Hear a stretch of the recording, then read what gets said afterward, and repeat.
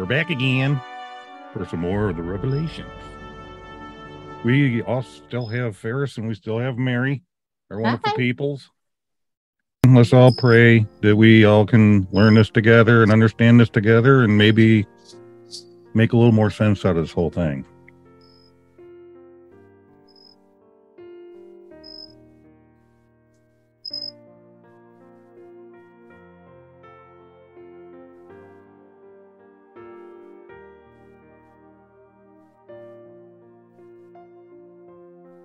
Amen. Amen. I really enjoy that, by the way. I do too. Yeah, just to say, I really enjoy that. I agree. So, recap last episode. Mary, wasn't it freaking, there was a lot going on, right? We covered a lot. Yeah, we did Revelation chapter 11 through 15. We talked about the two witnesses, the seventh trumpet, the woman and the dragon. We got into 13, where it talks about the beast of the sea, the beast of the earth. We talked about the lamb and 144,000. Lots. The three angels, the seven angels with seven plagues. It's just, there's a lot that we covered and a lot yet to come. And we're just trying to make sense of it all. So chapter 16 is where we're starting tonight with our Bible study. Wow. And I'm excited to get into it. Am I the only one that knows that I'm going to be back reading this whole book again several times? No. No. I absolutely know not. I know. We're going to revert to the rest of the Bible, but this Revelation's personally, I'm talking about personal study, right? You go back because I know for a fact, going back through Genesis and all the other books, starting over from the beginning, like we're going to do soon, there are going to be references to Revelation. And you're going to go back and you say, oh, okay, that makes sense. So a lot of this is going to make sense because of the way we did it. And we knew that was going to happen. Yeah. But I personally, I was thinking earlier today, I'm like, I'm going to be reading this book again, like the whole thing. And it's not just for that reason, but it's also because confusion. A lot of things we've read about, we don't have the seminary study, the theological education like a lot of people do. And it's going to have to take some clicks and aha moments. You know what I mean? I mean, it's just going to happen. Maybe I'm by myself. I don't know. I liked that little thing you read last time. Oh, out of the book? Yeah. Yeah. It's pretty interesting. It was. Well, I'm happy to be doing this. For those of y'all that don't know that are watching, this is a hit or miss recording session. We don't really have a timeline that we do these things. Our lives are really busy, but we all decided we're going to do it no matter what. All right. We're going to squeeze it in. We got the other podcasts, the other projects going on top of Mary's life, my life, Nick's life. Nick's life's been really kind of crazy the last couple of weeks. I know that. Oh, yeah. But we'll talk more about that on the regular podcast. Don't forget to check out Coast to Coast as well. That's where you get to laugh and we act a fool. But here it's serious and here it's yeah. Yeah, y'all act like heathens on that show. No, we don't. Not really. Check it out. Okay, maybe we do a little bit. But I mean, it's all in good fun. So, I don't know if it was mentioned, I guess it was, but we got a couple of 3 or 4 chapters we're going to try to cover depending on time. We're going to try to make this really short as possible. Got a couple folks that need to head out. Short. Things to do. Hey, we'll probably edit that out. But without further ado, how about we jump I think we should keep it. Chapter 16. Chapter 16. Revelation, and kind of see what's going on, where we're at, Chapter 16. God pours out plagues upon the wicked. The nations assemble for Armageddon. Christ comes, islands flee, and mountains cease. And I heard a great voice out of the temple saying to the 7 angels, Go your ways, and pour out the vials of the wrath of God upon the earth. And the first went, and poured out his vial upon the earth. And there fell a noisome and grievous sore upon the men which had the mark of the beast, and upon them which worshipped his image. And the second angel poured out his vial upon the sea, and it became as the blood of a dead man, and every living soul died in the sea. And the third angel poured out his vial upon the rivers and fountains of waters, and they became blood. And I heard the angel of the waters say, Thou art righteous, O Lord, which art, and wast, and shalt be, because thou hast judged thus. For they have shed the blood of saints and prophets, and thou hast given them blood to drink, for they are worthy. And I heard another out of the altar say, Even so, Lord God Almighty, true and righteous are thy judgments. And the fourth angel poured out his vial upon the sun, and power was given unto him to scorch men with fire. And men were scorched with great heat, and blasphemed the name of God, which hath power over these plagues. And they repented not to give him glory. And the fifth angel poured out his vial upon the seat of the beast, and his kingdom was full of darkness, and they gnawed their tongues for pain, and blasphemed the God of heaven because of their pains and their sores, and repented not of their deeds.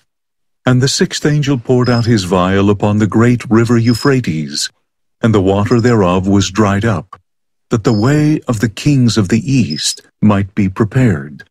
And I saw 3 unclean spirits, like frogs, come out of the mouth of the dragon, and out of the mouth of the beast, and out of the mouth of the false prophet.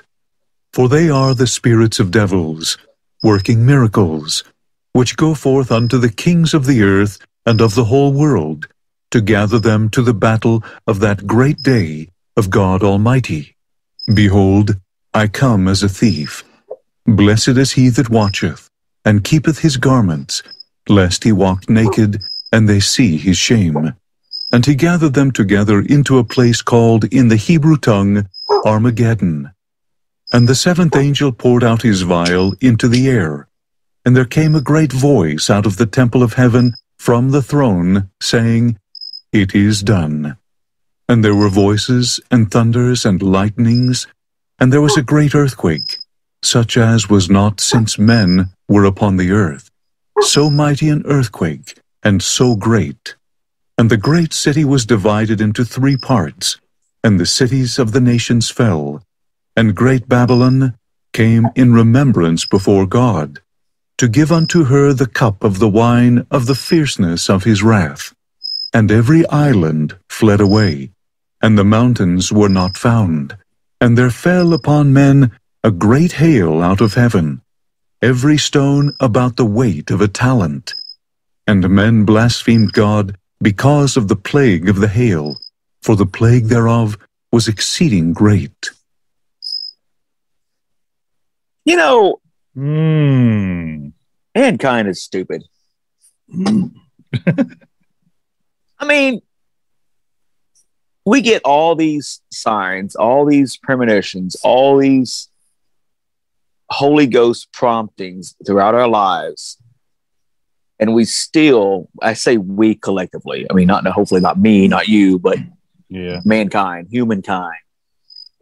We still deny what has happened. Yes, I mean. I look at this nation, for example, and I don't care what political party you are, because if you're leftist, rightist, extremist on either side or in the middle, there's always something that you're shaking your head saying, what is wrong with people? Yeah. No matter how you view it. You know, it's crazy, because what I get from this chapter is that God is gracious enough to give us all these things, all this knowledge, like the Bible, for example. And yet a large part, and sadly a large part, is still going to say, nope. Yep. Yeah. It's your fault. I get that. And it is our fault.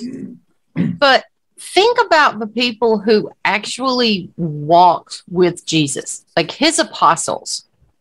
When Jesus was walking on water, no matter how many miracles Peter had seen Jesus accomplish, Peter's faith wavered when it came time for him. Like, it's difficult sometimes to have faith. And I think to myself, how could you be able to talk to God or be able to be in the presence of Christ and see all these things and know that he's going to take care of you, know that you're not going to drown in this turbulent water, and still question it, and still be like, I don't know about putting my foot on top of water. I almost feel like it's a little harder for us. Well, when it sits there and it says the Euphrates drying up, and what's happening right now? Yep. It's drying up. That was, let's see, that was, where was that at? While I'm looking, Nick, do you daily run into people like this? Like me? I daily run into, and I'm not saying that, I'm definitely not judging them for it. This Bible study, since we started, has kind of opened my eyes to that a little bit better. And making sure I don't judge somebody for their ignorance or their just flat out refusal to accept some things that are going on, right? And I make a mental note, like, man, so I tend to actually appeal to them more. There it is. So verse 12. Yeah. And the sixth angel poured out his vial. Yeah, I mean, Euphrates, the Tigris, and all that's all drying up right now. Yeah, I saw something, and this is totally off the wall, but I wanted to mention it. It was kind of interesting. I can't remember exactly how it goes, but I saw something online. It's about a week ago, and I think I sent it to both of y'all. Maybe I didn't. It was too kind of out there. I don't know anything about it, but something about the fallen angels were banished under the Euphrates, and when the Euphrates dries up, they will be released. I thought that was really interesting because that's interesting. Yeah, I'll have to find where I found that, but and they have been finding stuff as these rivers are drying. Oh, I don't doubt it one bit. It's probably an archaeologist's dream. Oh, yeah. Heck yeah. It ain't just the people that just, like, don't want to believe half the stuff. It's even the ones that they do, but they believe the parts they want to. They literally openly say, you know, I pick what I want to believe. Like it's a buffet. Well, and look at the process of these revelations, okay, because there's multiple of them. But even though it's called a revelation, they're very specific in the beginning. Remember we made a comment on the last show with that? Like they're very specific. I know it's a little out there with the seven-headed whatever. Okay. But Euphrates is very specific. It's an actual named river. Mm-hmm. It's actually in one place. It runs from one spot to another. You can find it on a map. It's still there. And then as you get farther and farther through Revelation, it gets more and more vague. So it's almost like Jesus is trying to explain to John and then John through us, hey, believe us in the beginning and have faith in us, or us, you know, Jesus in this revelation throughout. Because in the beginning, we were very specific. Even though you don't understand chapters 11 through 22, just know that because 1 through 10, we were specific. It's true. It's going to happen. You may not know exactly how. It may be confusing, but keep your eyes open, keep your hearts open, and don't stray away from the beliefs. That's kind of what I'm getting out of this entire book so far. Well, I think it's also important to know that the chapter we just read, verse 15, Jesus says, "Look, I come like a thief." I wonder how many times since, you know, this earth has been populated, people have thought they've seen signs of the end of times. And they were just absolutely sure and absolutely positive. This has got to be the end. Like the apocalypse is near. Yeah. But even if the apocalypse is not near now, that's a good thing, because we're supposed to be vigilant. We're supposed to be ready for Christ to come, because no man knows the day or the night. Yeah, it's like playing any sport. If you've ever played a sport, there's always something called a ready stance. If it's soccer, it's a different stance than football or baseball, right? Which I'm familiar with those. That's I don't know if golf has a ready stance or not, but hey, whatever, maybe it does. But you're ready for action, right? You're attentive. You believe in yourself. You believe in your teammates. You believe in the goal, which is to get a goal or a score, and then you're ready. You're in that ready stance. That's basically what you're saying, Mary. We always have to be diligent and hold to the rod, which is a phrase in LDS. I mean, I think it's mentioned in the Bible as well, which means follow that path of righteousness and never sway, so that you're ready for the day that you have to act and make that goal. Exactly. Or do whatever your part is on the team. And our part individually is to become a number for Christ during this massive battle in the end of times. He needs us. All the times those people thought it was the end times, but right now, I've never felt that way until now. Now I'm seeing stuff that's like, there's a lot of stuff that looks like everything this is saying. It's true. And not to stay too long on this, we got a few more to do, but just one more mention. My mom, I can remember back as far as being 10 or 11, and I remember we were driving through town and there was a blood red moon, and she started, spitting off parts of Revelation, how that's signs of the end days and all that. And, as a kid, you're raised in Christianity with the Bible, and in my case, the Book of Mormon.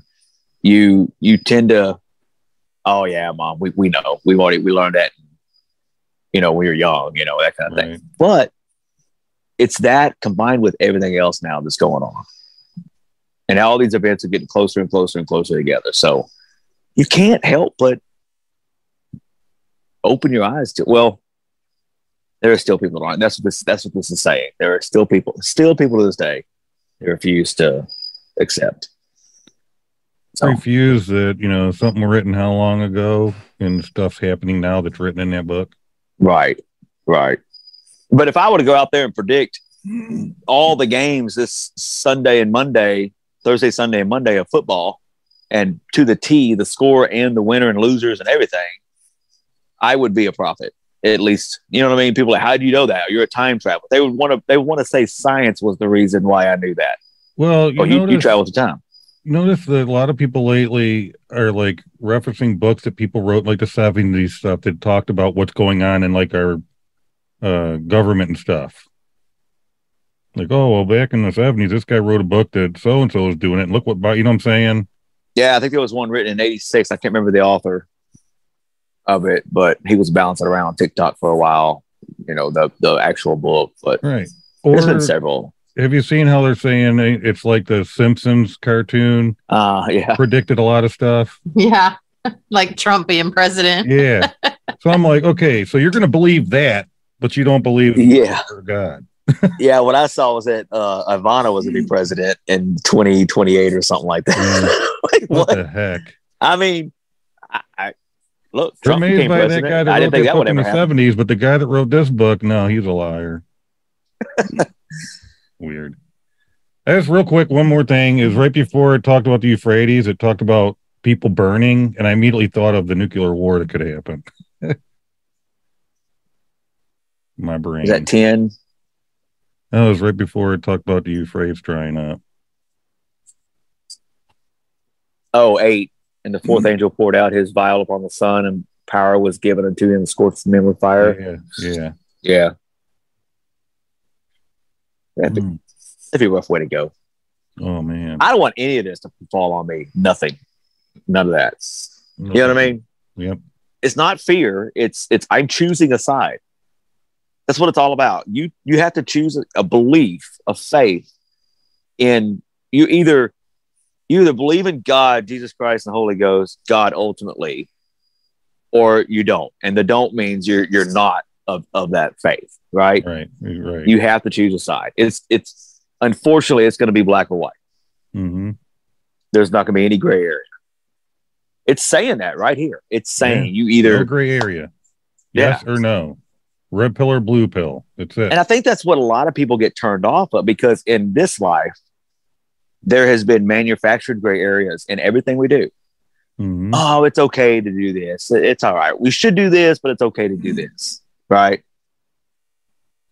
And people tend to push back on right or wrong.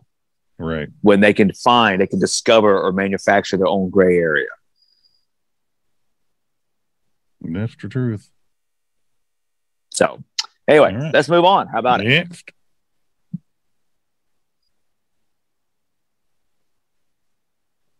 Chapter 17. John is shown that Babylon the Great, the mother of harlots and abominations, has become established throughout the earth. And there came one of the 7 angels, which had the 7 vials, and talked with me, saying unto me, Come hither. I will show unto thee the judgment of the great whore, that sitteth upon many waters, with whom the kings of the earth have committed fornication, and the inhabitants of the earth have been made drunk with the wine of her fornication. So he carried me away in the spirit into the wilderness, and I saw a woman sit upon a scarlet-colored beast, full of names of blasphemy, having 7 heads and 10 horns. And the woman was arrayed in purple and scarlet color, and decked with gold and precious stones and pearls, having a golden cup in her hand, full of abominations and filthiness of her fornication. And upon her forehead was a name written, Mystery, Babylon the Great, the mother of harlots and abominations of the earth. And I saw the woman drunken with the blood of the saints, and with the blood of the martyrs of Jesus. And when I saw her, I wondered with great admiration. And the angel said unto me, Wherefore didst thou marvel? I will tell thee the mystery of the woman, and of the beast that carrieth her, which hath the 7 heads and 10 horns. The beast that thou sawest was, and is not, and shall ascend out of the bottomless pit, and go into perdition. And they that dwell on the earth shall wonder, whose names were not written in the book of life from the foundation of the world, when they behold the beast that was, and is not, and yet is. And here is the mind which hath wisdom. The 7 heads are 7 mountains, on which the woman sitteth. And there are 7 kings. 5 are fallen, and one is, and the other is not yet come. And when he cometh, he must continue a short space. And the beast that was, and is not, even he is the 8th, and is of the 7, and goeth into perdition. And the 10 horns which thou sawest are 10 kings, which have received no kingdom as yet, but receive power as kings 1 hour with the beast. These have one mind, and shall give their power and strength unto the beast. These shall make war with the Lamb, and the Lamb shall overcome them. For he is Lord of lords, and King of kings. And they that are with him are called, and chosen, and faithful. And he saith unto me, The waters which thou sawest, where the whore sitteth, are peoples, and multitudes, and nations, and tongues. And the 10 horns which thou sawest upon the beast, these shall hate the whore, and shall make her desolate and naked, and shall eat her flesh, and burn her with fire.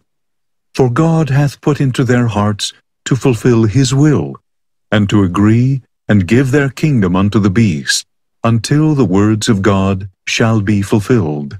And the woman which thou sawest is that great city, which reigneth over the kings of the earth.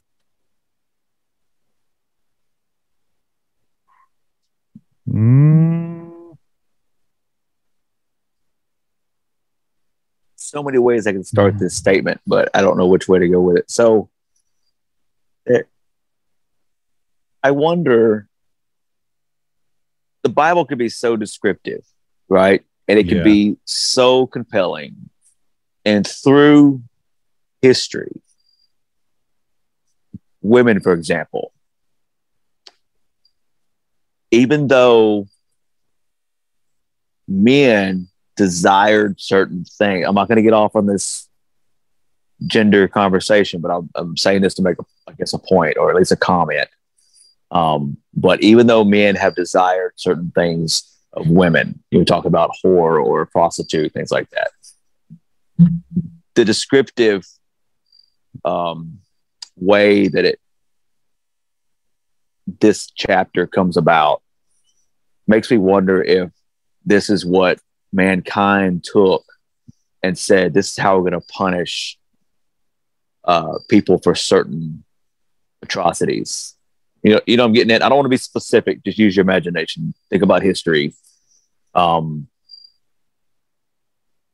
I'm looking at like the colonial times when a woman was said to have been a whore, or and I say it because that's what how the Bible puts it. They were punished in a really cool way. And the Bible was cited. It was quoted and then turned into a punishment. In this particular book and chapter, it's saying that's coming from the deity, not mankind. You know what I'm saying? Like the deity has the authority, not mankind. So there's God's law, right? Which we all know. There's the 10 Commandments, and then all the lessons and things that we learn in the Bible that we should follow. Mm-hmm. But I'm wondering, where did mankind feel that authority was given to them, to us, to mankind, to pass judgment and then punishment in the ways that the Bible describes it? I always wondered that. You know, I mean, there's other books too in the Bible that, like stone to death, or, you know, even I think there's even like tar and feathering. I'm not sure exactly. I know that might have been more of a later century practice, but just speaking in punishment in general, you know, just a side thought. And I'm probably missing the whole point of the chapter. I mean, the point obviously is not that, but I just wanted to say that, hey, if mankind is not supposed to judge one another, we did that, and then we punished according to what we felt like the interpretation should have been from this book, in a large part, at least since Roman times. Yeah, the judgment thing is hard because what I've read, and I've obviously not become a theologist or nothing, but you don't judge. But there is the part where it says if you judge, say it, Mary. Fairly? Not fairly. Righteously is the word I'm looking for. Like, it's got to be true, whatever. Yeah. Right. But I know people that are big on pushing the Jesus thing, but like they're over the top where they say you are supposed to judge, and you watch them, they don't just, like, if they come across gay people, say, they bash on them people and tell them how bad they are. And I think that's one of the biggest things that turn people away from the faith. Right. That right there. You're saying you can't judge, you shouldn't judge your brothers and sisters, but you are, and then you're passing judgment and then punishment. What gives them the right? Ultimately, it's God's place to judge, not ours. Exactly. But there is a verse in the Bible that says, you know, by their fruits you shall know them. So God is aware that as humans that he created, we're going to have certain opinions about certain things that he has said this is sinful or this is sinful. I don't think that means that you attack those people. Look at what Jesus did when he was here. You didn't attack anybody. Exactly. Well, that's not 100% true. Well, he went to the people that needed help. Well, and it depends on how you define attack. He did go to the steps and flip over all the people trying to sell on the temple steps. Well, are you talking about when they were gambling in the house of God? When they were all on the steps of the temple and they were selling their stuff. And he said, this is not a place for selling. So what we're talking about, we'll come to that when we read the Bible further. But what we're talking about here is that even though we're not supposed to pass judgment as not deity followers of Christ and God, right?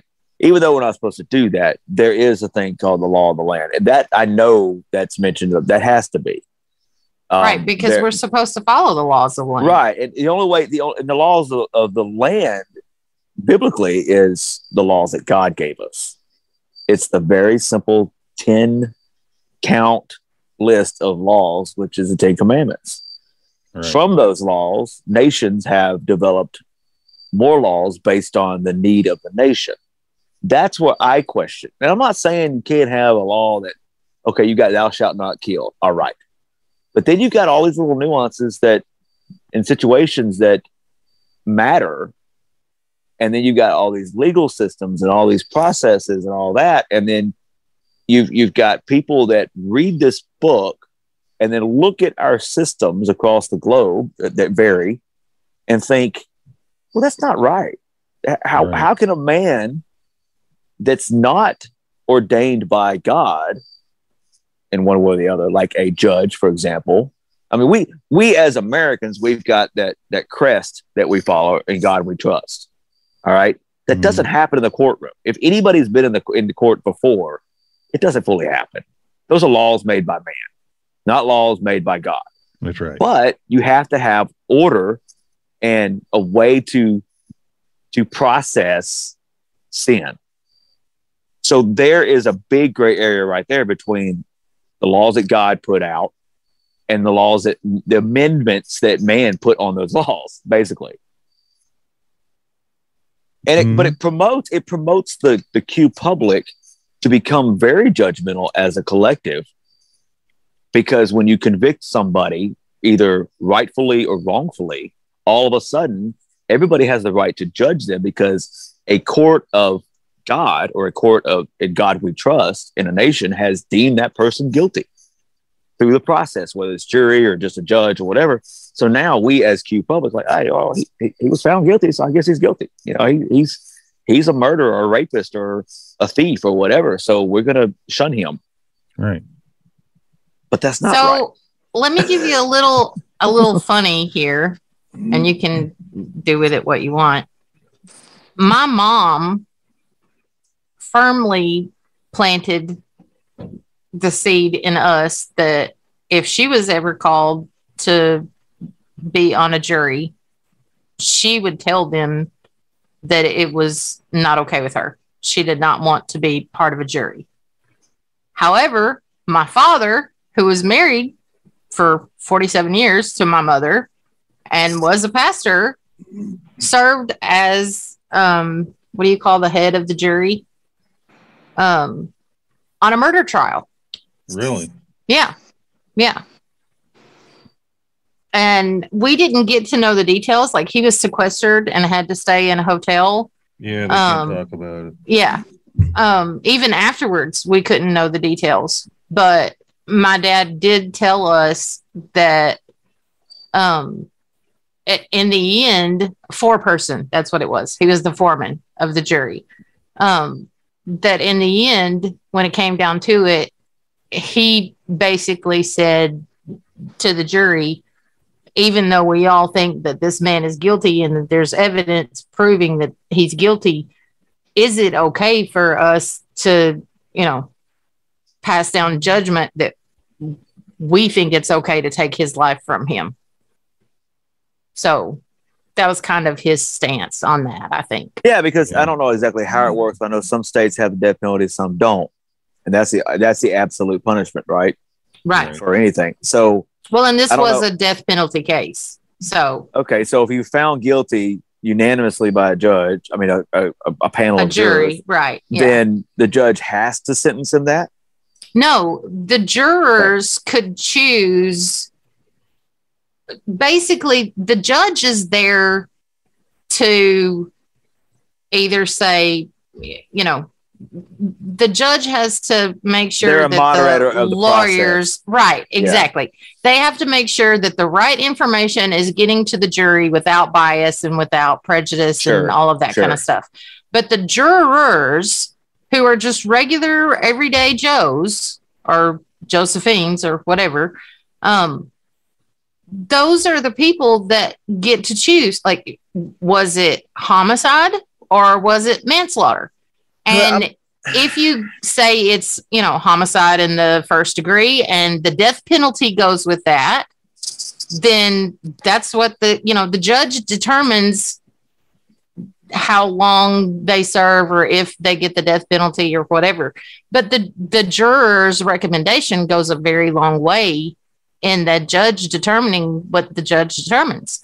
So okay, the thing I guess I'm trying to get at, and if there's a historian out there that wants to correct me, feel free. But I believe the process, the judicial process, was inherited over centuries since Rome. You know, really, arguably, probably the most organized government on the planet, the first organ. You know what I'm saying? And their process included, the laws included popular traditions as well. So the popular opinion helped to mold the laws. It's been adapted over time to what we have now. So the rule of law, and we know this, Nick and Mary, because some of the stuff we're dealing with the podcast, with ASN and all that, is not now God's law. This nation was set up, it kind of set it apart, said, wait a minute, we don't want to rule on popular opinion of the time, because back in 1700s, things were okay that aren't okay now. Right. We want to create a set of laws or amendments or whatever, Bill of Rights, so that all men and women of the nation are created equal and treated equal. Okay. And that's God's law. So we've gotten away in the courtroom. We've gotten away. We know this, but we've gotten away from God's law. So I don't want to get specific on a crime, but if you committed a sin, there's also a crime like murder. I mean, there should be one punishment, whatever that is. But to keep the order of mankind, I get that. I guess there's a gap between what God's law is, the Ten Commandments, and then all these offshoots that we've had to adapt to, right, that tend to not stay straight with God's law. You know, well, anyway. Even within the Bible, there were times when the laws of the land went against God's laws, and God's people recognized that. Take Daniel, for example, or Shadrach, Meshach, and Abednego. They went against the king. They didn't abide by the laws of the land because it went against God's law.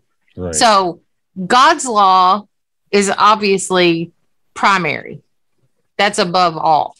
Should always be. You obey the laws of the land as long as the laws of the land don't tell you to do something that's opposing God. I guess I have issue, boils down to, I guess I have issue, and I'm gonna pinpoint it to a judge. And if there's a judge out there at all, this is not to you specifically because I don't know your background, but I have issue with a judge being anointed, the ability to judge another human being, even in a court of law in any country, when that judge is not required to be first appointed through a process of God, right? Yeah. I mean, because nowadays, all it takes is to get a law degree and be appointed a judge or elected. It doesn't have anything to do with religion or faith anymore. Right. I mean, any judge that's appointed, up for appointing or election could say, yeah, I'm a God-fearing man. But are they really? And are they judging from that angle? I don't know. I want to kind of say something about this chapter we read, though. And I don't know why, and if it's only me, and it probably is. But is this thing red? I don't know why, but I kept thinking that it's talking about the U.S. for some reason. Well, it could be, because I know in my doctrine, you know, we hear how Jerusalem is the place where Jesus will return, right? Mm-hmm. I'm not going to get into it. I don't know all about all details, but those listening and for YouTube, y'all's sake, that's where it's supposed to happen, right? But the Americas is supposed to be the promised land. And that's more in the Book of Mormon. So we're trying to focus on the Bible. That's fine. But just to add to that, it's funny you said that, because that's what apparently it's supposed to be. The New World is supposed to be the promised land. And in all through history, the New World is the Americas.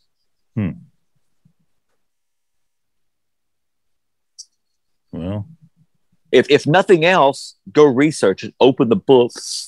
If you have one that missionaries dropped off in a cabinet somewhere, dust it off and look for that, because it's in there. It's interesting. I'm glad that you said that, Ferris, because I would highly recommend for anybody, whether you feel like you're well-versed in the Bible or you're just trying to make sense of it and it's not making sense, grab 2 or 3 different versions. Obviously, we're using the New King James, but while you guys are reading the New King, or this person, I don't know who we're listening to, but whatever voice is reading the New King James to us, I'm also reading along in a New International Version. My dad, who was a pastor, had several different versions of the Bible, and he even had one called the Simple English Bible. And it just kind of takes out the old lingo, you know, the these and the thous and that kind of stuff, the stuff that we don't usually say on a regular basis, and just puts it into, okay, in its simplest form, this is what this verse is saying. Now, is that completely 100% accurate? I don't know. But linguistically, no. Exactly. But to get to the point, yes, I believe that. It's fine. Is it a good jumping off point for somebody who's trying to understand? Oh, okay, this makes sense to me now. Now I feel like I can go look at a couple of other versions and, you know, research, read. When the Microsoft study. engineers wrote Microsoft Word, they had to write Microsoft for Dummies. Yeah. I mean, I don't mean to offend anybody, but yeah, but you put it in layman's terms. Yeah, that's basically what the Simple English Bible is. It's, you know, the Bible. I would actually probably enjoy reading that version once I've completed, you know, this version of it. Yeah. Yeah. Just to kind of, well, that's what that kind of means. Okay, I got you. All these vowels. Now, for the record, 2 things. One, it's not. It's actually James Earl Jones's 6th cousin that's reading this, by the way. No, I'm just kidding. I don't know who's narrating it. But, don't fall for the Queen James Bible. Queen James. It's funny you mentioned. I'm not going to get into that. That's all. We'll talk about that off the air. Anyway, but the other thing is, I say thou all the time. You do? Talk to my wife. Thou hast offended me. Only Ferris. I believe it. I only said that because she's sitting out here with me now. And she might have some choice words to add to this later off the air too, which would be kind of interesting. What we were just talking about, but we'll see what she has to say. Shall we go? So how about the next? You want to go on the next one? Yeah, let's do it. Yeah, let's do it.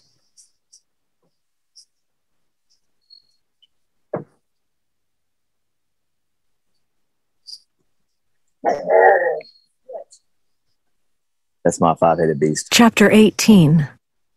The saints are called out of Babylon, lest they partake of her sins. She falls and is lamented by her supporters. And after these things, I saw another angel come down from heaven, having great power, and the earth was lightened with his glory. And he cried mightily with a strong voice, saying, Babylon the Great is fallen, and is become the habitation of devils, and the hold of every foul spirit, and a cage of every unclean and hateful bird. For all nations have drunk of the wine of the wrath of her fornication, and the kings of the earth have committed fornication with her, and the merchants of the earth are waxed rich through the abundance of her delicacies. And I heard another voice from heaven saying, Come out of her, my people, that ye be not partakers of her sins, and that ye receive not of her plagues. For her sins have reached unto heaven, and God hath remembered her iniquities. Reward her even as she rewarded you, and double unto her double according to her works. In the cup which she hath filled, fill to her double. How much she hath glorified herself, and lived deliciously. So much torment and sorrow give her. For she saith in her heart, I sit a queen, and am no widow, and shall see no sorrow. Therefore shall her plagues come in one day, death, and mourning, and famine. And she shall be utterly burned with fire. For strong is the Lord God who judgeth her. And the kings of the earth, who have committed fornication and lived deliciously with her, shall bewail her, and lament for her, when they shall see the smoke of her burning, standing afar off for the fear of her torment, saying, Alas, alas, that great city Babylon, that mighty city, for in 1 hour is thy judgment come. And the merchants of the earth shall weep and mourn over her, for no man buyeth their merchandise any more. The merchandise of gold and silver, and precious stones, and of pearls and fine linen, and purple and silk and scarlet, and all Thyan wood, and all manner vessels of ivory, and all manner vessels of most precious wood, and of brass, and iron, and marble, and cinnamon, and odors, and ointments, and frankincense, and wine, and oil, and fine flour, and wheat, and beasts, and sheep, and horses, and chariots, and slaves, and souls of men. And the fruits that thy soul lusted after are departed from thee, and all things which were dainty and goodly are departed from thee, and thou shalt find them no more at all. The merchants of these things, which were made rich by her, shall stand afar off for the fear of her torment, weeping and wailing, and saying, Alas, alas, that great city that was clothed in fine linen, and purple, and scarlet, and decked with gold, and precious stones, and pearls. For in 1 hour so great riches is come to naught. And every shipmaster, and all the company in ships, and sailors, and as many as trade by sea, stood afar off, and cried when they saw the smoke of her burning, saying, What city is like unto this great city?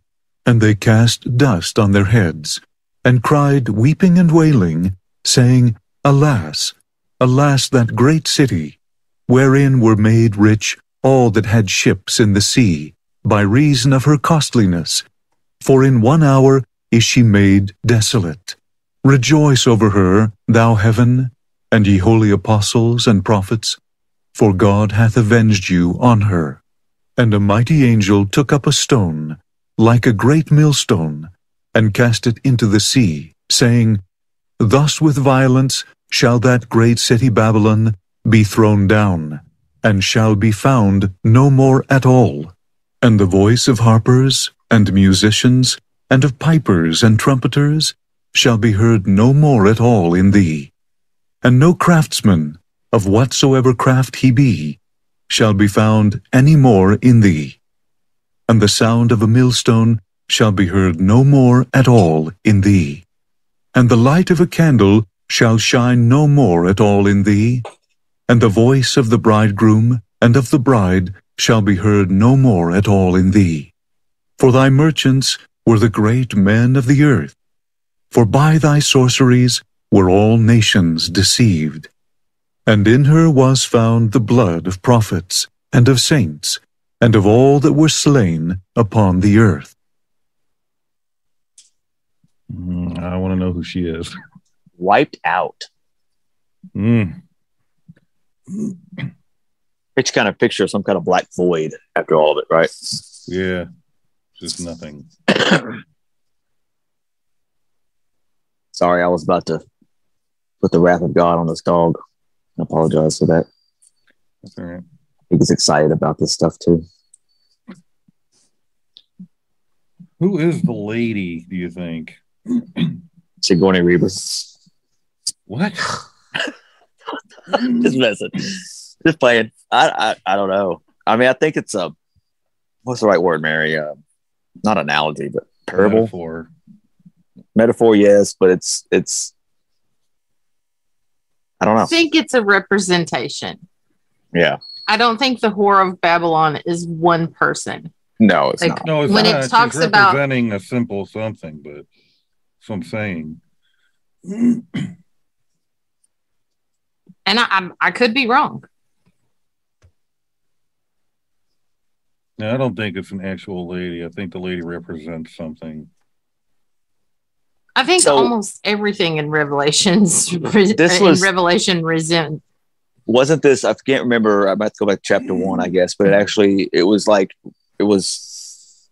the year was like what, less than 100 AD, Nick, wasn't it right? Something like that, when John was getting The Baptist? John the Baptist, you mean? John the Divine. John Divine. John that wrote the Yeah, the Revelation. Yeah, so my point is that during that time, using proper nouns like whore and things like that, it was a way to what in society is the worst position you could have to be, you know what I'm saying? Yeah. It's basically saying like harlot and things like that. That was the worst. I'm guessing here, but that was in plain language, so that at the time, people at the time could understand it, right? Like, you know, if you're this, you live this life this way, this is what will befall you. You know, this is what you're looking forward to, kind of. I mean, again, this is the quote unquote fear mongering of the Bible to try to get mankind to do right. Humankind. And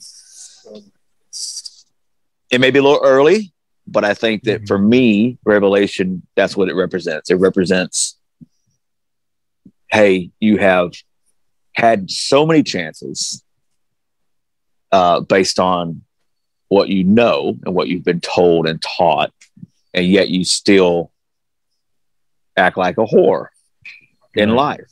You take advantage of the earthly things, and you refuse to see what eternity has to offer. So this is what's going to happen.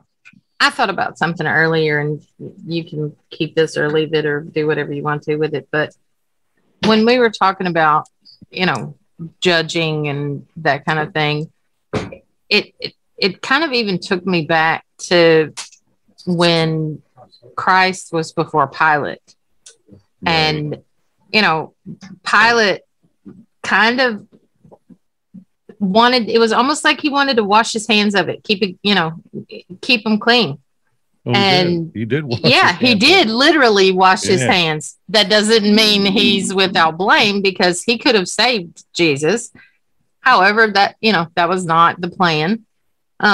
He didn't, he kind of tried to, though. He kept saying, he said to the people, do you want this horrible murderer released, Barabbas, or do you want, Jesus, and it was almost like a passing back and forth, well, I don't want to judge this man. Well, I don't want to judge this man. I don't want this on my hands. Well, I don't want it on my hands either. And I don't know. I don't know if that means anything to you guys, but I think that's been a commonality, not only now, but even back then. There was a difficult time in judging, even as somebody who's in power, it was hard for them to say, okay, well, this person is the one that, is going to die or be crucified, or just a thought. I still think, I don't know why, but I read Revelations once before, not horribly long ago, and I talked about how it makes me think of the U.S., but I don't see it as in like the promised land. I keep seeing U.S. as the bad guy. Well, reads all this stuff, and I keep thinking that's true. That's true, and maybe I can add some light. Well, I really can't shed some light on that. But what I can tell you is that we know that it's supposed to get really bad before second coming, before Christ returns and all that, right? And what we're looking at is it's the baddest we've ever seen it. But that doesn't mean it's baddest. Sorry. Baddest. I couldn't help but tease you just a little bit. I'm from Louisiana, okay? I'm from Alabama. Actually, I'm from Texas, so both. Well, actually, I'm from Virginia, but there you go. I reside in Alabama. The point is, Mary, that we haven't seen nothing yet. No. And Nick, what that means, and to your question or statement, is that that saying how's it?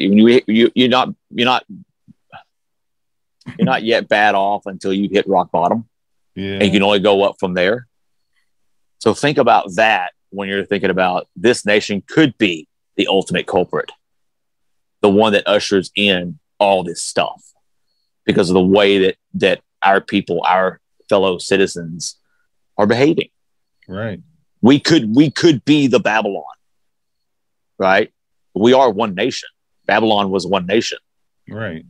Babylon wasn't nearly as big as the United States, not in land mass or population, but they also didn't have what we have to survive and live long lives or whatever. But you know what I'm saying? So we could be. And also the population wasn't like it is on Earth now. Right. And the blackest of blackest, baddest mark on the planet due to sin as a collective percentage would be the United States.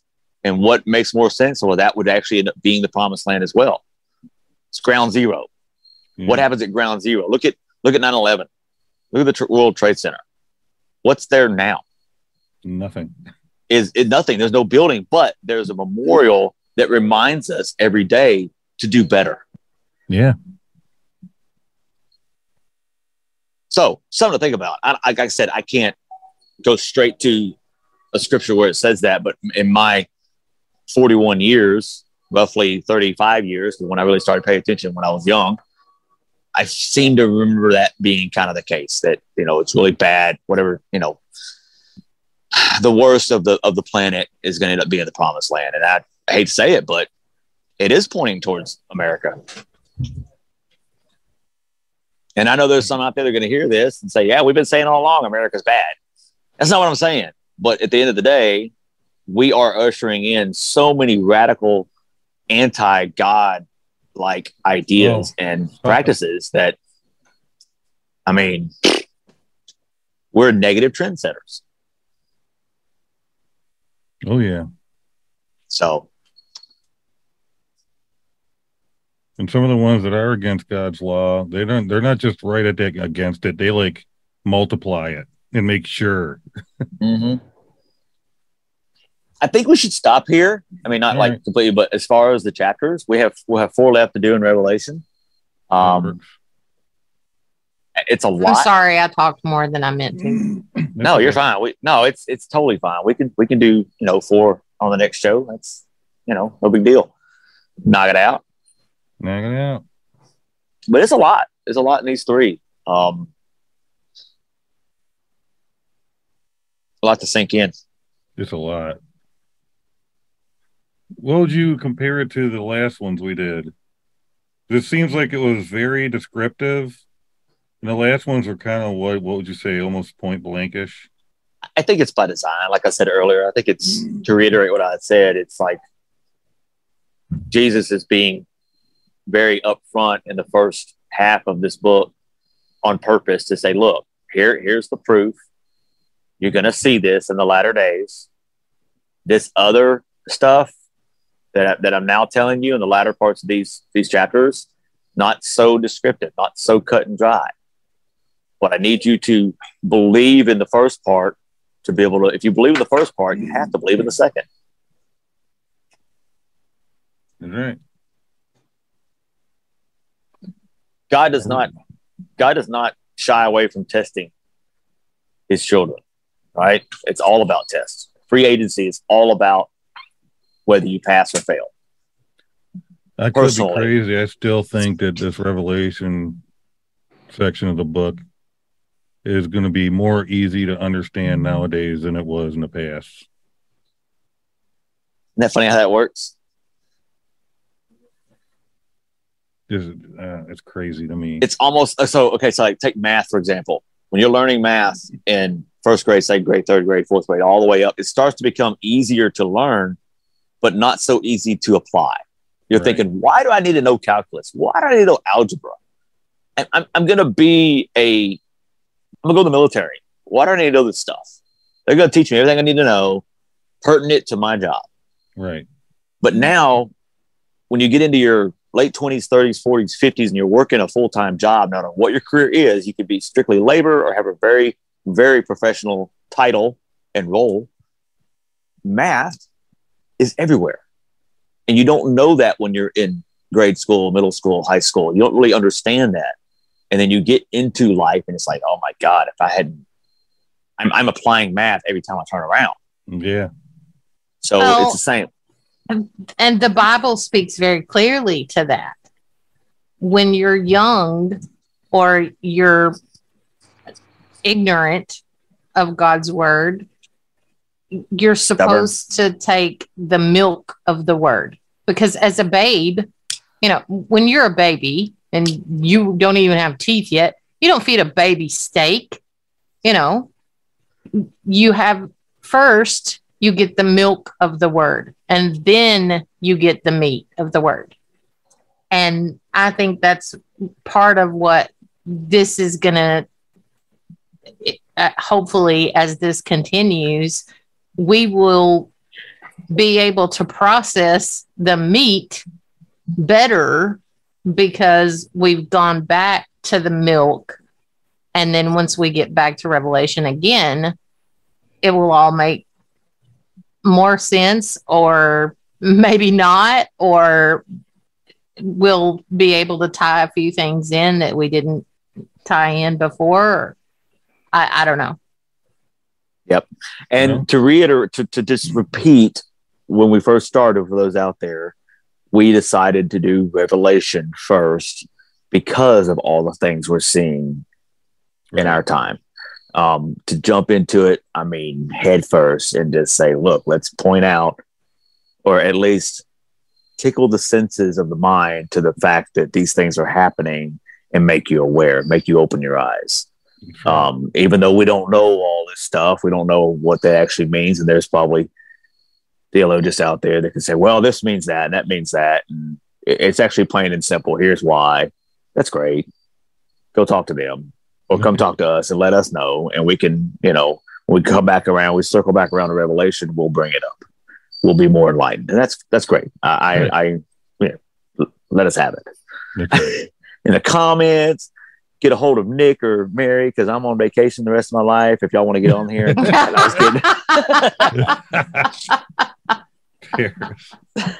I'm kidding. I'm always available. But no, I enjoy this with you people. Y'all are awesome. You people? Hey, don't take offense. You're people. You're people. You're my people. God, we're fair. We belong to Ferris. We're his people. See, that's what I'm talking about. So thin-skinned these days. Everybody is. I think it's funny that I always address you guys as my brothers, and then you say you people. Am I wrong? No, I'm a person. I'm a human. Yeah, it's another one of those things that's become highly offensive these days, is saying you people. Nobody seems to be able to handle that. Mary, I'm going to need you to go check your TikTok. I'm not going to say why, but as soon as you can, and you're going to respond to me in a different way. Uh-oh. That's all I'm going to say. Anyway, Well, I personally hope y'all enjoyed that. I'm not the host, but I got a big mouth and I'm long-winded myself. So I really appreciate it. I know, it's not all inclusive, but we're working on it. We're getting there. We're enjoying it. I like it. Very interesting. I think, like you said, Ferris, once we get to Revelations and then we start just going through the Bible, I wonder how many times we go, oh, remember Revelations? Oh, it's going to be a lot of aha moments. Oh, this is coming. We know because we read the ending first. Now I know how people that read the last couple chapters in a book feel. I've never actually done that. I'll read the back of the book to get the lowdown of everything, but that's it. I normally like to be surprised, but I don't understand that reading the last chapter of the book first. But the people I know that do that, it's not like most of them don't. Okay, I know what's going to happen. I'm not going to read the book. They actually read the entire book. It's just these are the people that don't like to be surprised, which make to me make the perfect candidate to tune into this show and listen to us hobble through Revelation intellectually. Making a mess of it. Yeah. And then, hey, I kind of got an idea what happens. Let me go back to Genesis and start from the beginning. Or unintellectually. I wasn't going to say that. I have intellect. You just leave it at the table while we're doing this. I do, inside. 60 feet away. Oh, but, my goodness. I mean, I don't want to make y'all feel bad. So. Oh, well, thanks, Ferris. We actually love each other, y'all. Yes, we do. This is normal. Yes, we do. Yeah. Well, guys, another one down. Read, study. People watch this thing and comment and tell us how dumb we are. That's right. Read, study, pray about it, come back and watch, and then do it all over again. Keep doing it.